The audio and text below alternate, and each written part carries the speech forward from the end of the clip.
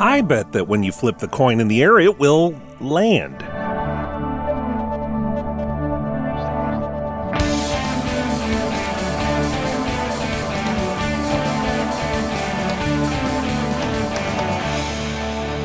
It's time for Cool, Weird, Awesome, where it's never just a coin flip's chance of finding out something interesting.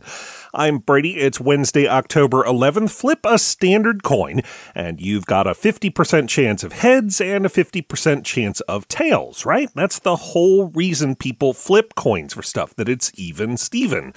Well, there's new research out that says maybe not quite.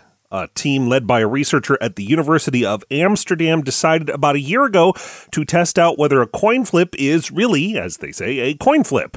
And they did that in the most straightforward way imaginable. They got a bunch of people to flip a ton of coins.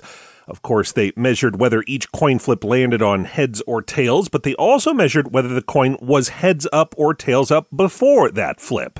Another scientist had put out a theory in 2007 that the way we flip coins wobbles them in a way that will tilt the outcome just a tiny bit toward whichever side was facing up.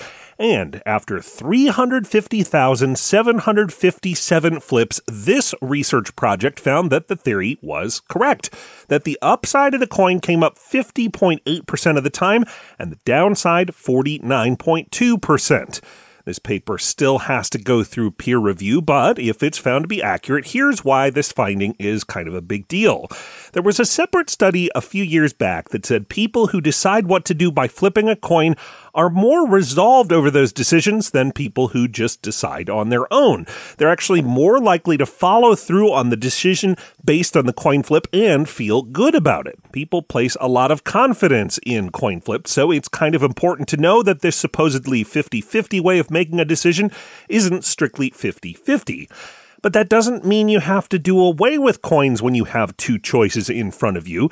The researchers suggest that you can just hide which side of the coin is facing up so that nobody can try to game the game. You can learn more about the not quite 50-50 odds of a coin flip at coolweirdawesome.com. And coming up, we'll have a pretty sweet family story right after this short break. Welcome back, and happy National Coming Out Day. Back in 2013, a 15-year-old named Laurel came out to her parents by baking a cake for them and writing, "I'm gay" on the top. She explained in a very pun-filled letter that she thought telling them this way, quote, would be a piece of cake, and added, quote, "I hope you, much like this cake, are not in tears." That's T-I-E-R-S. I'm Brady. As Laurel said, it gets badder. Thanks for listening, and come back again tomorrow for more Cool, Weird, Awesome.